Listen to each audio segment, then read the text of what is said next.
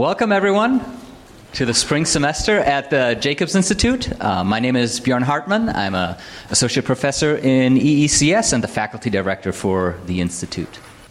This is the first semester where we try to be a little more programmatic with our design conversations, and so we're inviting multiple speakers to reflect and have a discussion on a common theme. And the theme for this semester is For Whom and By Whom? Design for Belonging. Inclusion, accessibility, and justice are increasingly on our minds and topics of conversation when we talk about design and technology. And we have to acknowledge our blind spots and the ways in which, in the past, design and technology have both been used as methods of exclusion. Today's first speaker for this series is Elizabeth Dory Tunstall. She's a design anthropologist, a public intellectual, and a design advocate who works at the intersection of critical theory, culture, and design. She's the Dean of Design at OCAD, Ontario College of Art and Design, and she's the first black and first black female dean of a faculty of design. Yeah.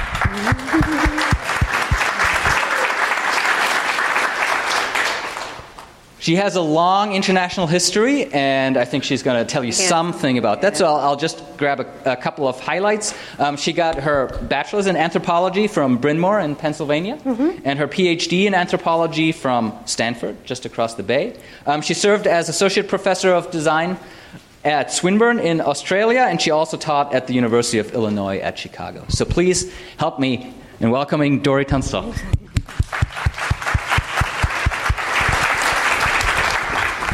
I would like to begin by acknowledging the ancestral and traditional territories of the over 40 distinct indigenous peoples now brought together under the name of the Ohlone, who are the original custodians and owners of the land upon which we are meeting. Again, I'm Dory Tunstall, Dean of Design at OCAD. I'm going to talk to you about decolonizing design, specifically within the context of diversity and inclusion not being enough, because being back here in the United States, there's lots of discourse around diversity and inclusion. So I'm going to tell you 3 stories. I'm going to tell you a story about how diversity is not enough. I'm going to tell you a story about how inclusion is not enough. And then I'm going to tell you a story about how maybe, just maybe, decolonizing design will be just right. So often when we talk about diversity, we talk about the invitation. And what I mean by that is that they say, like, diversity is getting invited to the party. And as people of color, LGBTQ, being Muslim, working class folk, people with disabilities, we are all supposed to feel very happy to receive the invitation. Yes. Thank you. I'm finally been invited, right? And of course, because of centuries of exclusion, we don't quite know what we're being invited to, right? And so, but we're still excited, and we arrive, and receive the invitation. And again, a person of many blessings, have been talented enough and old enough to get lots of invitations. And what I find when I arrive after the invitation is that it's not enough. Being invited is not enough. Diversity is not enough. So, one of the most transformative experiences I had was my first class at Stanford University. The way to describe this class, and again, these are not the people, but that this image, right, captures the feeling, because again, I'm older, so for some of you may not know this, it's like back then in like the 90s, our notion of diversity was deeply, deeply influenced by the United Colors of Benetton ad. So literally I talk about like that, like, oh my gosh, I'm going to Stanford. Why? Because my cohort of people will look like a United Color of Benetton ad. And it was amazing to be in a class. The class was cultural citizenship. The professor was Chicano. We had so much diversity in that class that we had to learn the indigenous participants by their nations, right? So Lenape, Métis. I met my first Métis person. Ho-Chuk. All these different sort of communities we had to know. Our white male was gay, and our white female was Jewish. So we had people diversity not just in terms of like from all over the world, but within the context of United States minorities. We were so diverse, I call the class, and I still refer to it as like the Congress of the Oppressed. Because like any category of oppression that you could think about was represented in that class. So you had a situation of maximum diversity. And you know what happened when you put together a room of people multi-ethnicities, multi-abilities? You know what happens when you put them in a room together? They oppress each other. And why does that happen? Because for the first time in that room, we were not the only one. For the first time in that room, we felt that we could speak and show how smart we were and be able to like discuss like post-structuralist theory. And so coming out of our mouths for the first time being able to speak in a classroom was the persona of a white male, maybe Anglo-Saxon, if you're Foucault, maybe a little bit of queerness in there. But we were all speaking on the authority, in the voice of sort of the oppressors. Because making it all the way to your Stanford universities and your Berkeley universities, what you learn is to assimilate. And when you speak, you forget your own language. Now, being pretty clever individuals, we only did that for about halfway through the course. And then after that, we were like, why, which should be my favorite course in the entire universe, is like my least favorite course. Because we weren't in it. So what we did is we started bringing in our poetry. I think me and Maria Corteras, we like kicked it off where we started bringing in like Spanish hip hop and French hip hop. We started bringing in our food. We started bringing in our literature. We still read all like the post-structuralist theories. We brought those things in, but we brought our language and our communities and our perspectives and our histories into the class. So we basically decolonized the classroom. And once we figured out that we could do that, we started doing that in other classrooms and other courses. And as we did more and more of that, more people got nervous, right? Because we were challenging the status quo. And so the nervousness got so high that a group of faculty members who all just happened to be mostly white, male, over the age of 60, heterosexual, et cetera, et cetera, et cetera, et cetera, went to the provost and said, we need our own department because we don't understand what these kids are doing in their classroom. And the provost at the time, having to have the same demographic features of this group, gave them their own program. So we split into anthropological sciences and social and cultural anthropology. So in that case, getting invited was not enough because the cohort, the last super diverse cohort that I remember, like it may be different now because that was 1,000 years ago. The cohort that I was on the committee in terms of being able to create diverse, same, United Colors of Benetton. The following year, some money kicked in from the Ford Foundation, and all of a sudden our cohort was mostly Eastern European. The cohort I do know after that became even less diverse than that.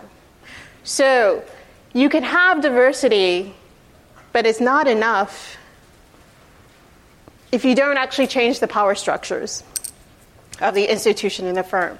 So we were working really hard to change the structures of our classes.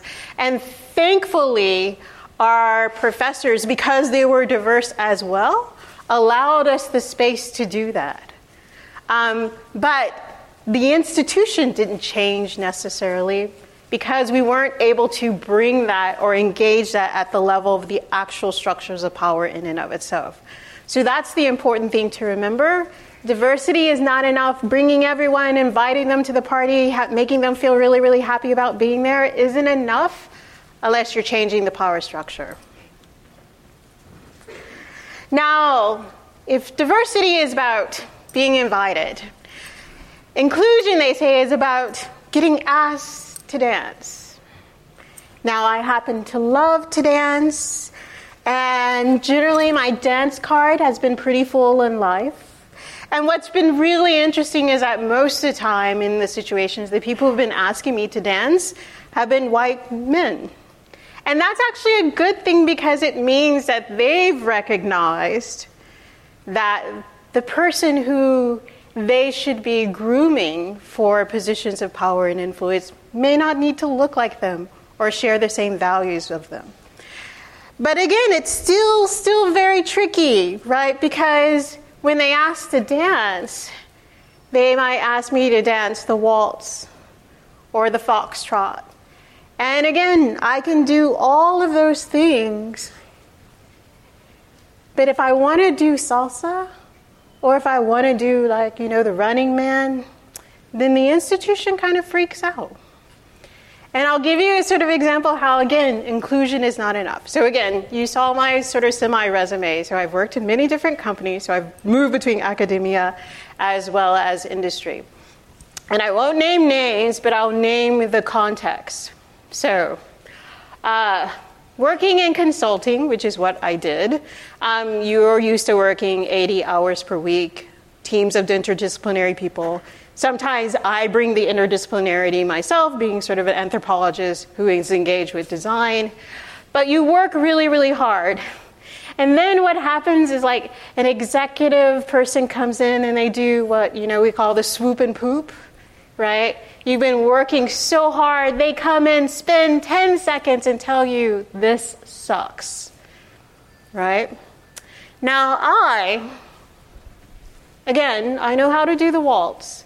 But sometimes you just have to bring a little bit of flavor. Called out the executive, and I just sort of said, well, that's kind of disrespectful. We've been working here 80 hours. We have not slept. We have not ate. We haven't done anything. We've worked so hard for you, and you've only spent 5 seconds telling us what sucks, but not telling us what works. Next day, my colleagues couldn't make eye contact with me for some reason. The following week, all these conversations began. There were meetings held to talk about the Dory problem. Following after that, projects that had been on my docket, following the project I was working on, suddenly just disappear. And so basically, I was bullied out of the institution. Now again, I'm talented enough, I can read the signs, that I created an exit strategy to get out of there before they had to perhaps fire me. I don't know if that's their intention.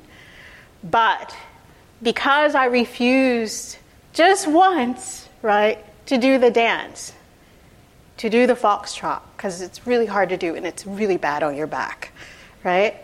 That all of a sudden the institution itself had to rally around me as a problem, because in none of those conversations that happened in those weeks did actually anyone talk to me about why I would said that or what the context was around that particular comment, right, that I just made.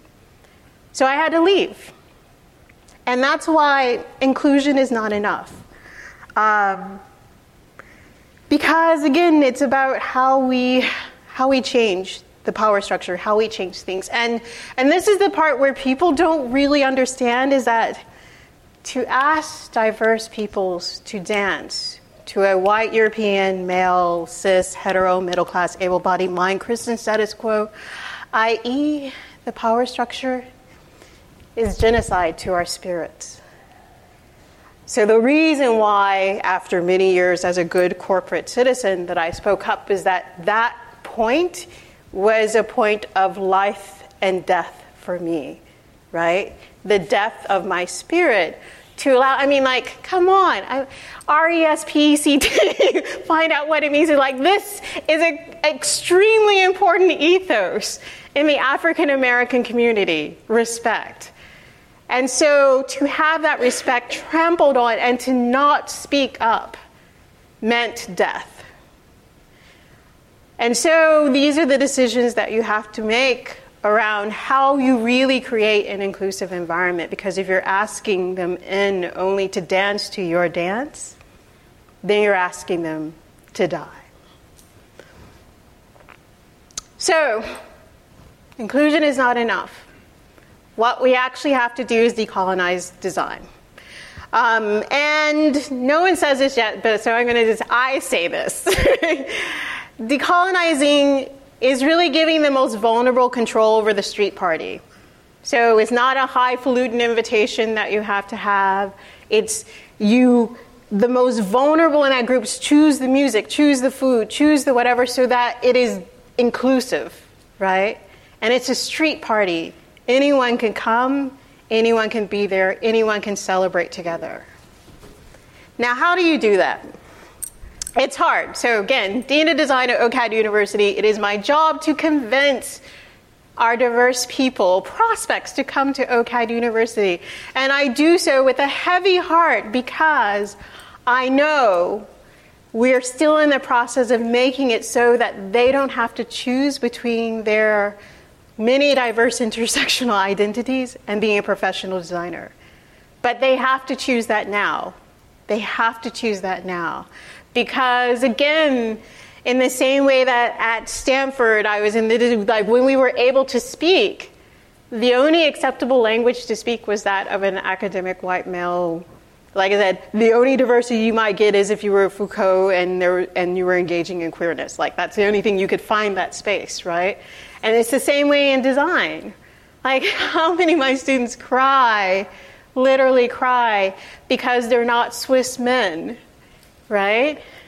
And so the work of decolonizing design is so important, because you shouldn't have to be able to make that choice. You shouldn't have to choose between who you are and what you want to be professionally.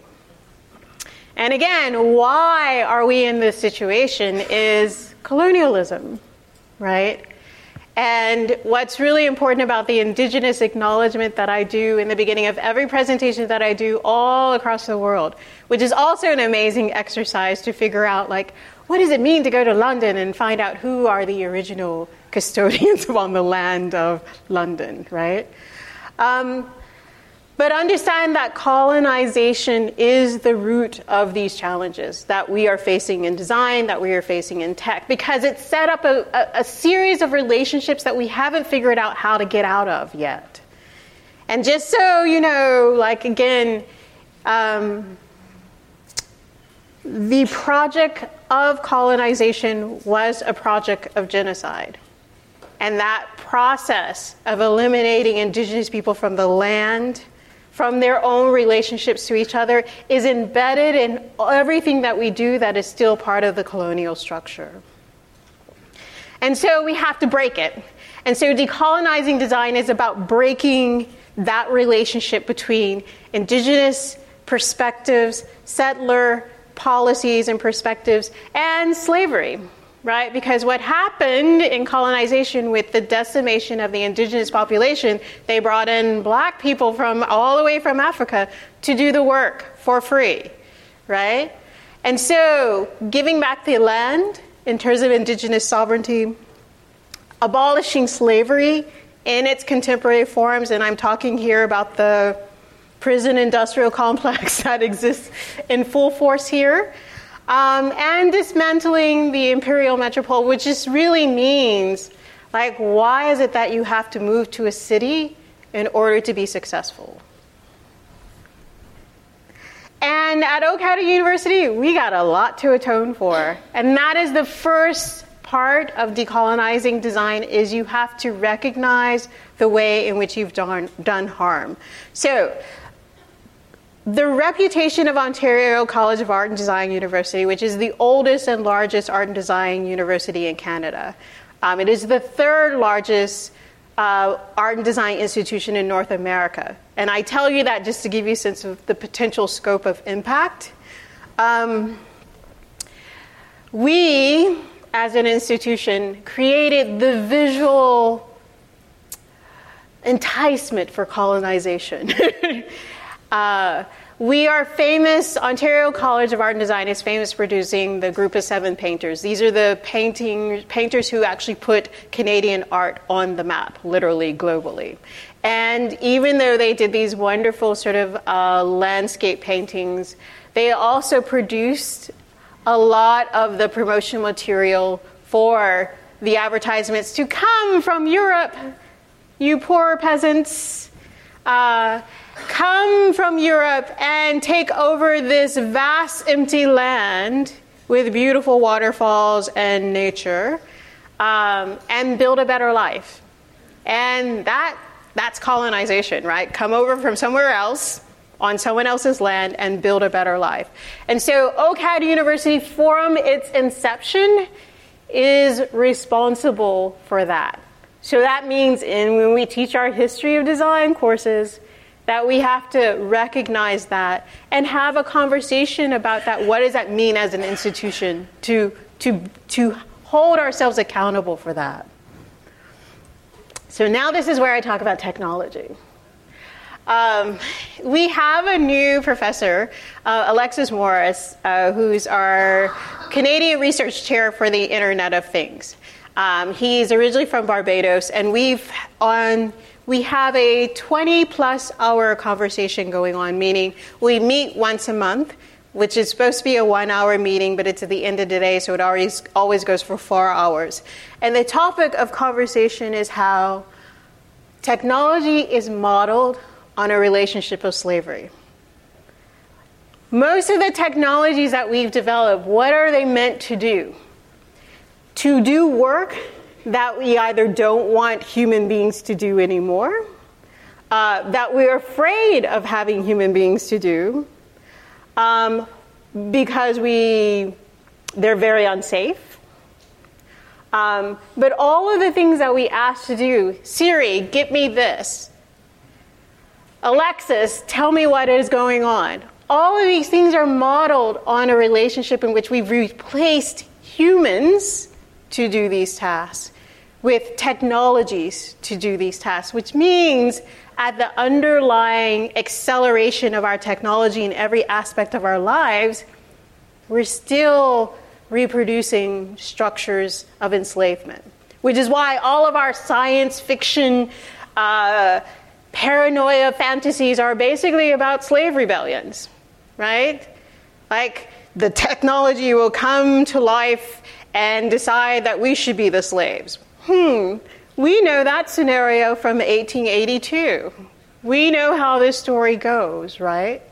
And so from a tech perspective, I'm constantly trying to push Alexis to say, how are you changing the underlying relationships between what you're building in terms of AR and VR and artificial intelligence? What is that intelligence meant to do? What is that intelligence meant to replace?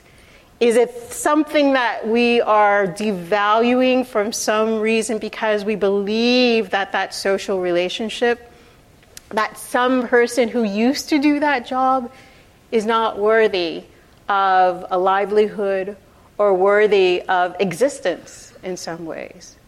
And that's why our debate goes on for 4 hours, because we're constantly not only trying to figure out the ethical implications of this, but we're also trying to figure out, like, how do you change the underlying assumptions around the way in which technology works in our world? Because, again, our technologies are still connected to these colonial structures that says, let's build our farm of technologies, right, on open land. Let's gather the materials from this exploitative practice in Africa or China or India. And again, let's disintermediate millions of people so that we can have cars that drive instead of having people do it for a livelihood, right? Like, actually, I hate driving, so my sort of conditions of moving to California is somehow figuring this out in a way that's ethically sane, so I don't have to actually drive in California, even though I want to live here, right? But again, this is what we're doing with technology. And so how do we remove the relationship of slavery that underlines our technology? So again, it's all about how we think about the power structures in our firms and in our institutions, and that we have to actively ask these questions of ourselves and what we're doing and why we're doing it and who are we doing it for, in order to make sure that the things that we're doing is respectful. So this is where I turn to what we're doing at OCAD to get there, right? Besides having multi-hour conversations with faculty members, we're trying to figure this out. And honestly, we have no idea what we're doing because no one's really done it. And if they've done it, they haven't done it in the same context in which we're trying to do it. So everyone is trying to figure this out, including us. I say we have like 1 month ahead of everyone else in figuring this out. At OCAD University Faculty of Design, we practice what we call respectful design. Respectful design, what does it mean to the Faculty of Design? It means valuing inclusivity and people's cultures and ways of knowing through empathetic and responsible creative methodologies. It means deepening our relationships to the lives of materials and the craft of making. The challenge facing design today is really to reestablish the relationship with nature. In other words, to design ourselves back into the environment. For example, adding the indigenous concept of 7 generations to inform sustainable design.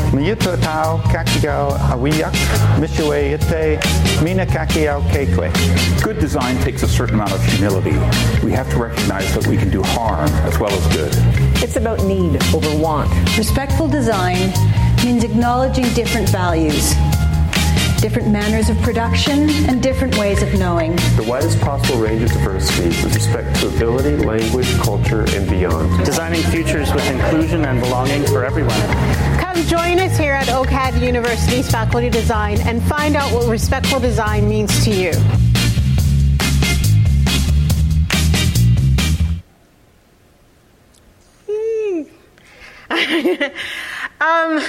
So what are we doing? Part of the taking accountability is changing who we hire. So this year we've hired successfully 5 new Indigenous faculty members in a Indigenous cluster hire. Now, one of the things that's particular about Canada that we struggle with a bit here in the States is that you can do actually what's called positive discrimination. So if you show that there's underrepresentation of a group, then you can say, this position is only open for Indigenous members of these particular communities in relationship to Turtle Island. And that's fine and legal to do so. This has been a game changer because now they're on campus. We just went through our curriculum renewal process. We've got 3 in the Faculty of Design. They've written 3 new courses. 1 in Indigenous approaches to environmental design, 1 in Haudenosaunee beadwork, and 1 in kind of like Indigenous design innovation.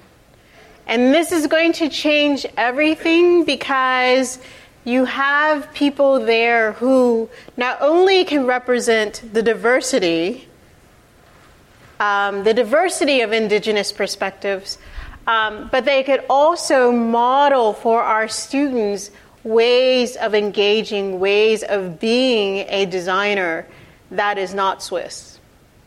And they can go to someone and have those conversations of what does it mean to come from a perspective of design that's deeply embedded in relationality and community building, as opposed to efficiency.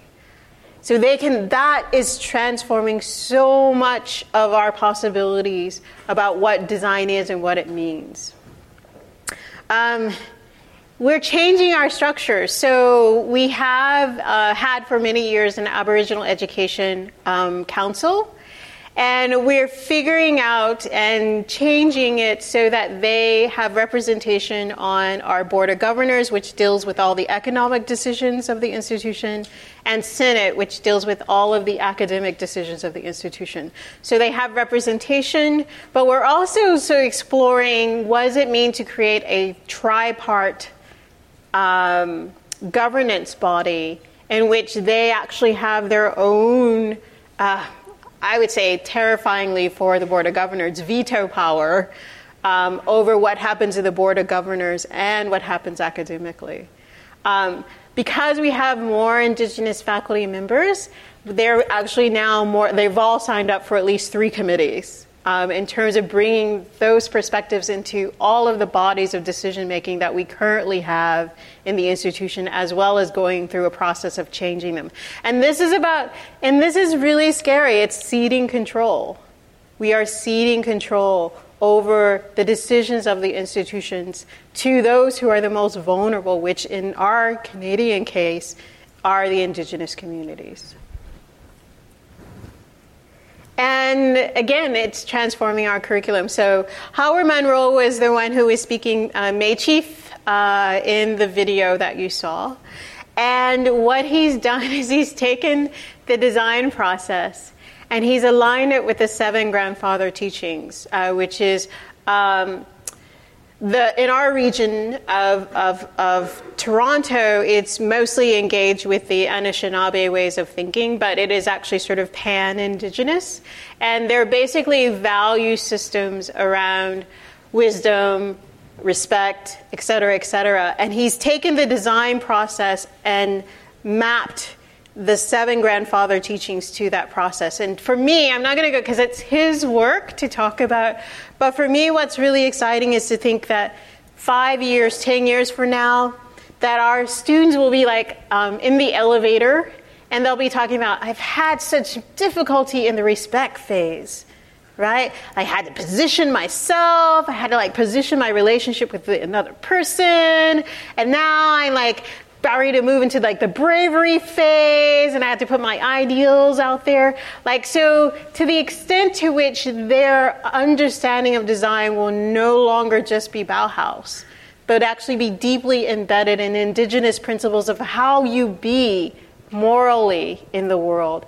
To me, that is the most exciting transformation about what we're doing at OCAD University.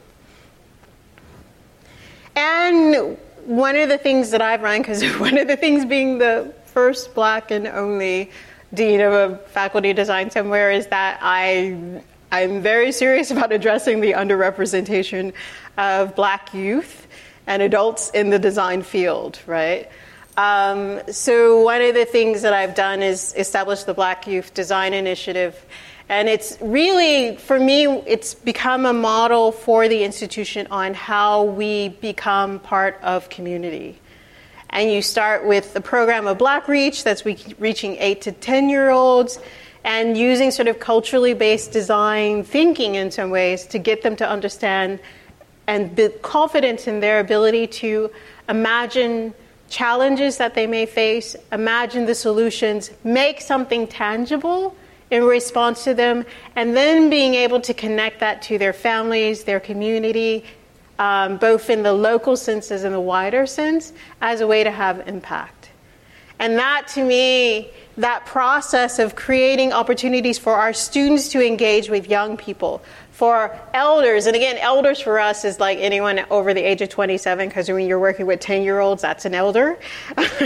So that's bringing to call forth our alumni networks and our professional networks to model possibilities for our students. So you have this intergenerational community that's being built and being built to support one another.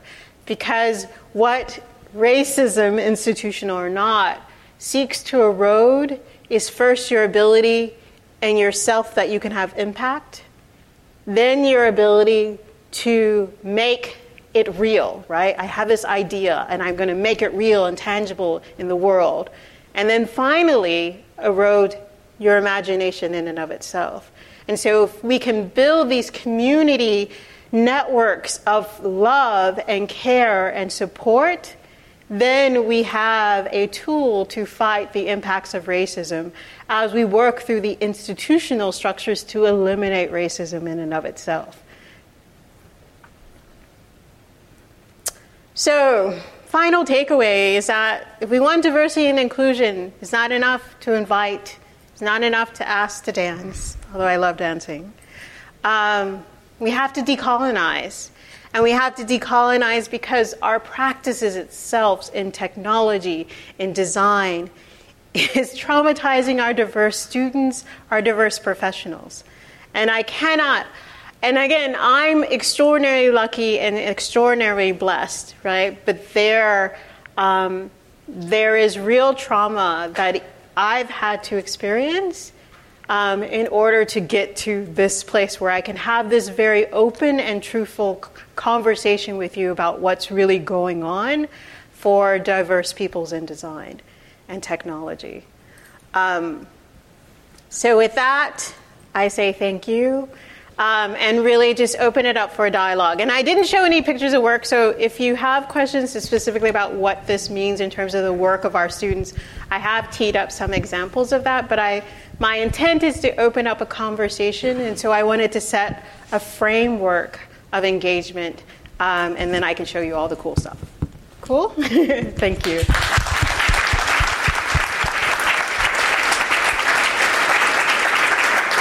If you have questions, raise your hand and I'll bring the mic to you. It's in the back.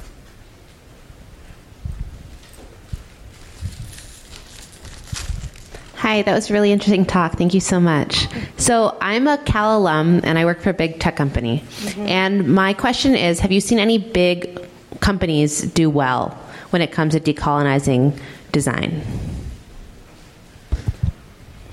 No. It's the short answer. That's the short answer. The long answer is that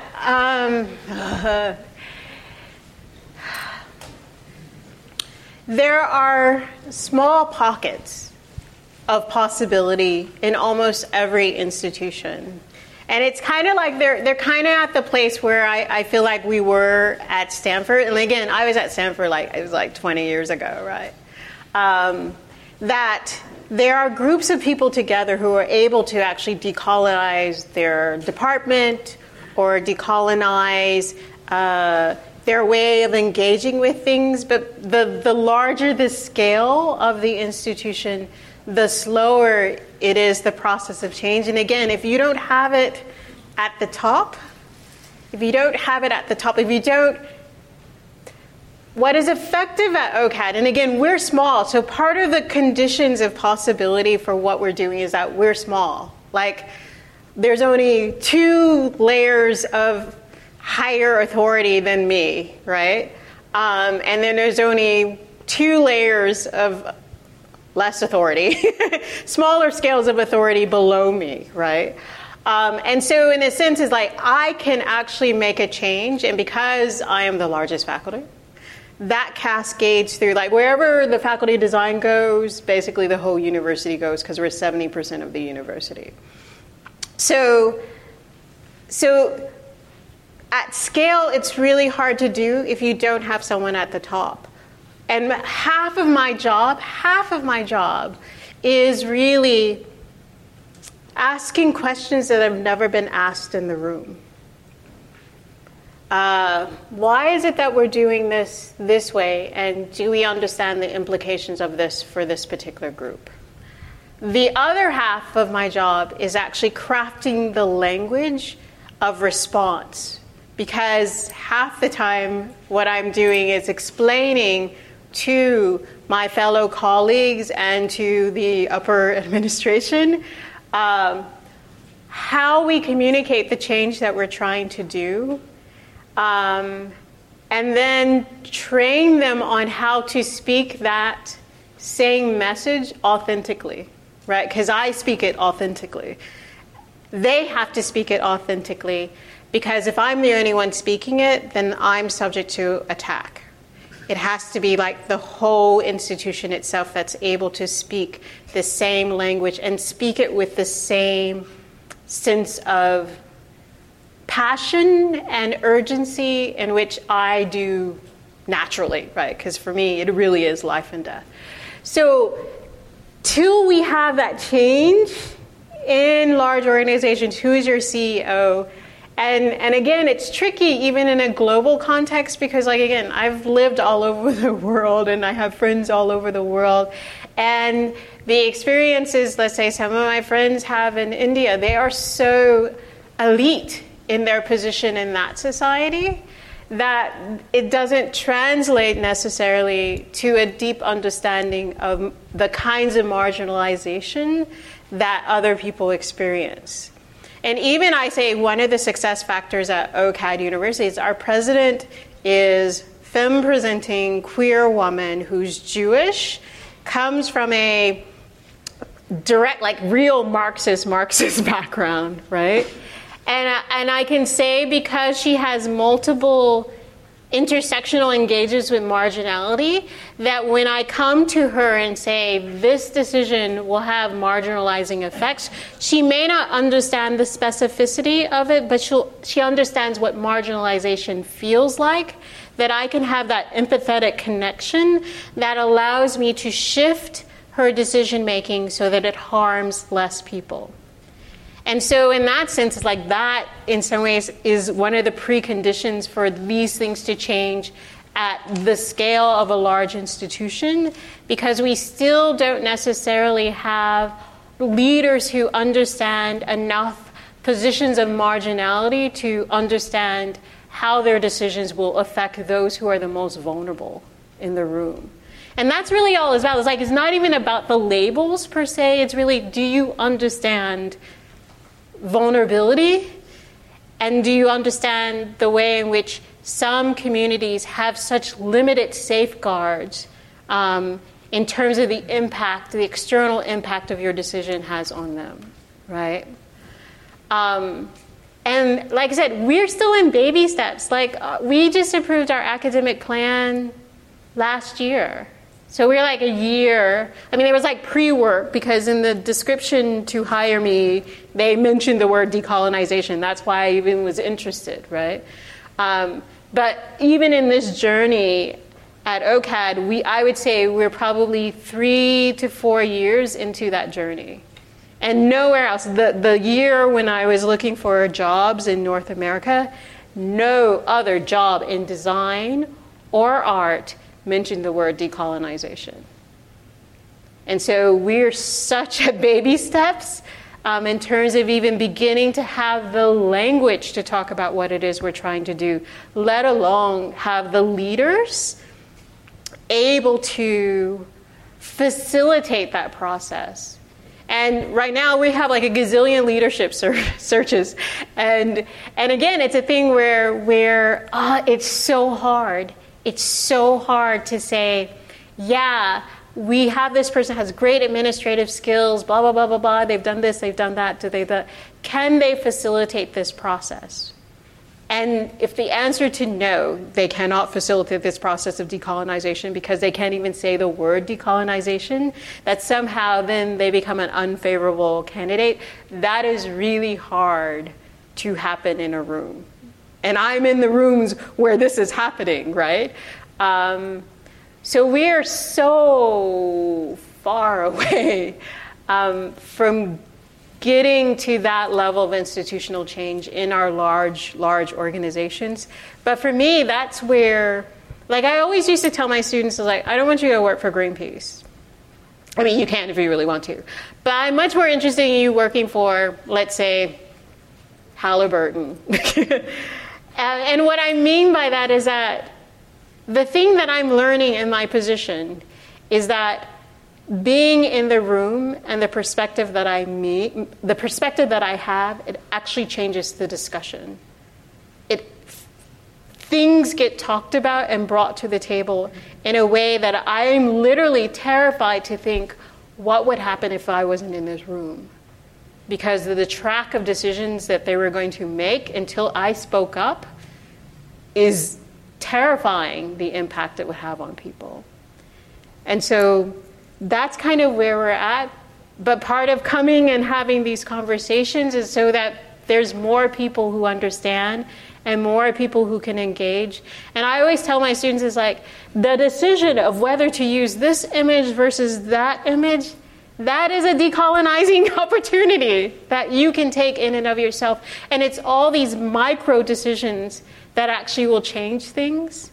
Because even in the rooms and the conversations I am, these are micro decisions that we're trying to shift about who we hire and what curriculum that we need to do and what do we put forward and what do we consider to be our values as an institution.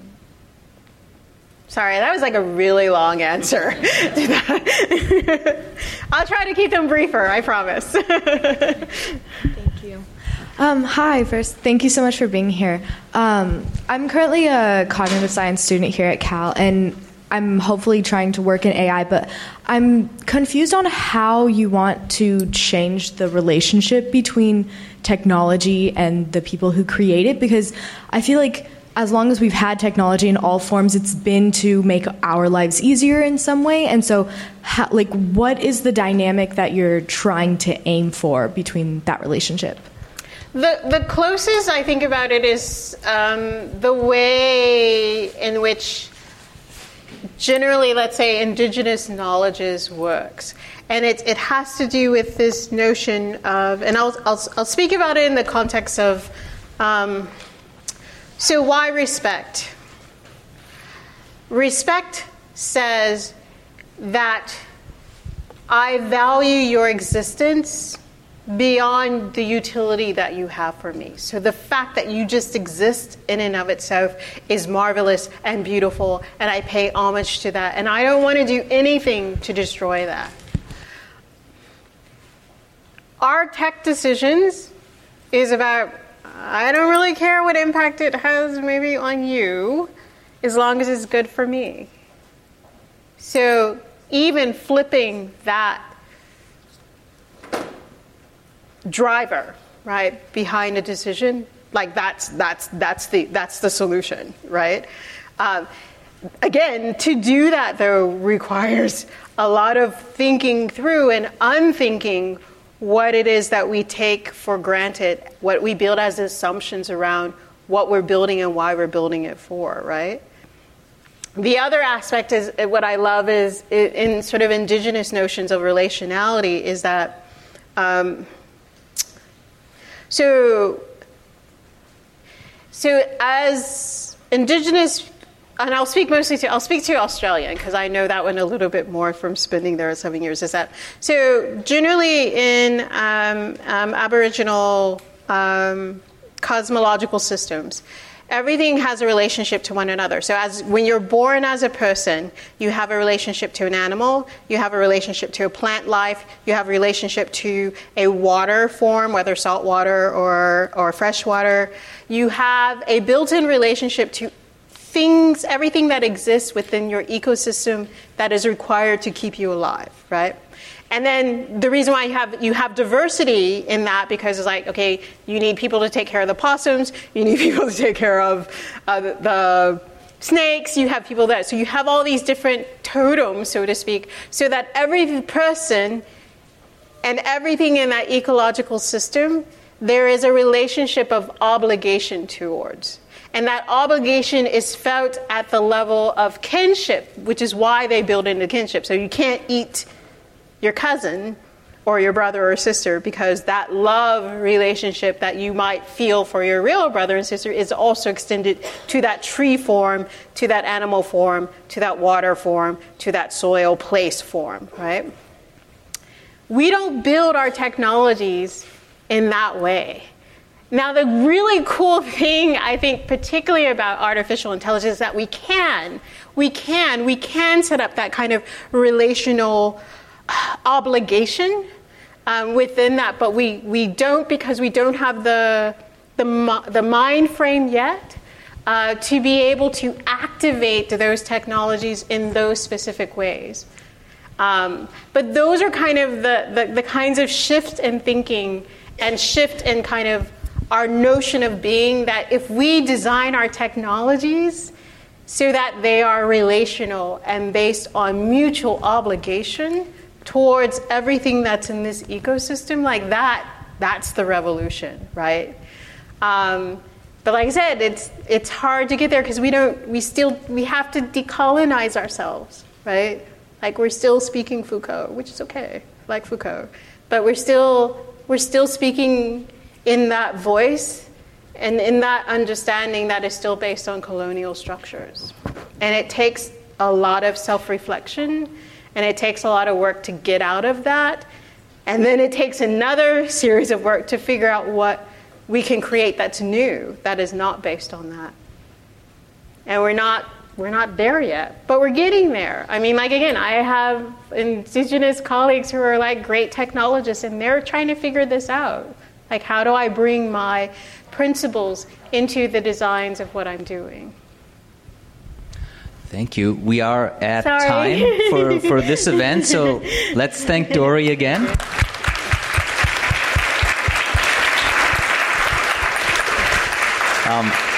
If you want to continue this conversation, there are two options. The first is we have 10 minutes or so right now before Dory's next event. If you want to come up and ask some questions in person.